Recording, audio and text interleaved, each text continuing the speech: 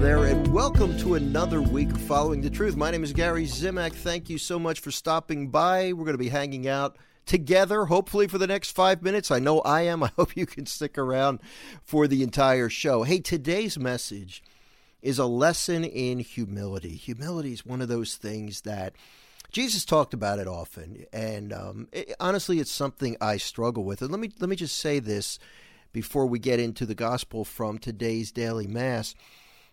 If you tend to be somebody like me who desires to be in control, and you want to sort of lead the Lord, and you want to give him some options when you pray, and want to help him along, if he's taking too long to answer the prayer, or if you tend to worry about the future, or if the Lord is going to come through for you, if you struggle with any of those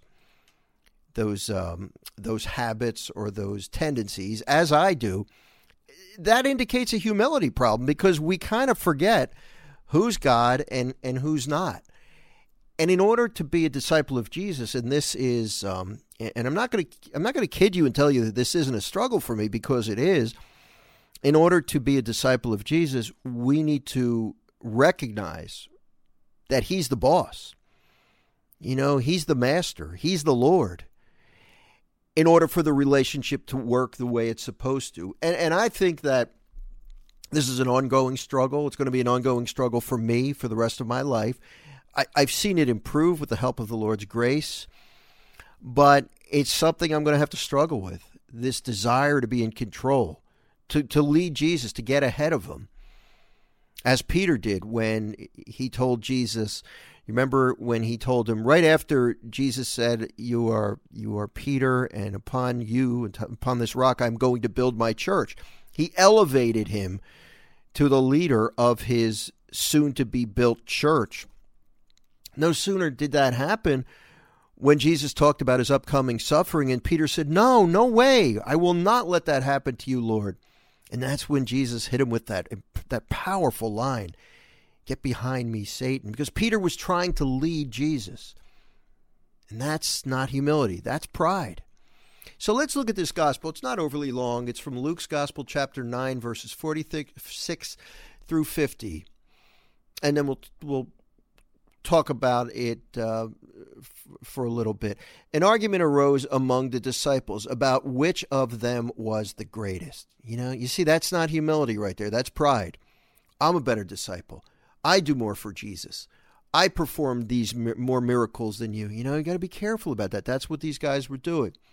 Jesus realized the intention of their hearts and took a child and placed it by his side and said to them, whoever receives this child in my name receives me, and whoever receives me receives the one who sent me. For the one who is least among all you is the one who is the greatest.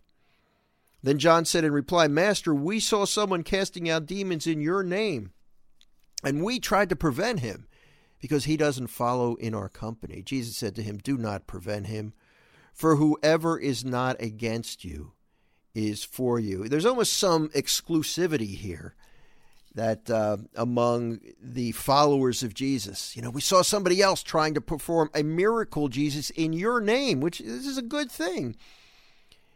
And John was saying, well, no, we tried to stop him because he's not part of the club. He's not one of the 12. And I think we can all have that tendency at times when we don't trust. Just remember that trust is a choice. It's not a feeling. You can trust. You can choose to trust even when you're afraid. And that's why Jesus points to a child. And in order to get to heaven, in order to be a disciple of Jesus and ultimately end up in heaven, which is our goal, we've got to trust him. Choose to trust him like a child does. Meaning give him the benefit of the doubt sometimes. Wait on him patiently. Trust that he knows what's best for us. We can all choose to do that. I'm going to try to do that today, and I'll pray that you can do the same thing. No matter how you feel, you can choose to trust in Jesus, just like a child trusts in his parents. Have a fantastic day. May God bless you, and I'll talk to you next time. Bye-bye now.